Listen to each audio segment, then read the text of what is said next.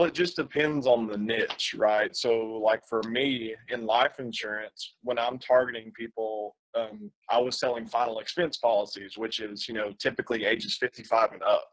Right. So I narrowed down my audience there by age. And then for life insurance, it's not generally a gender specific type of policy. So I would target, men and women. And then I would go through and tag interest in the targets too. So I might have a reach of, 500,000 people maybe.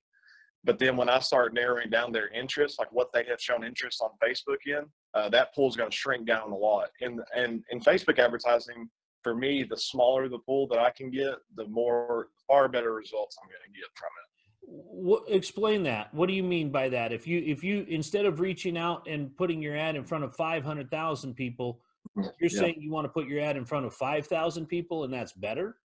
Well, not that, maybe not 5,000, but like for my personal ads that I run now for my business, I usually look for a reach of about 70,000 people versus, 500,000, even if it's a nationwide campaign. Why? That's Why so narrow? So that will bring down your cost per lead or your cost per result. I typically run ads on Facebook with the goal of lead generation.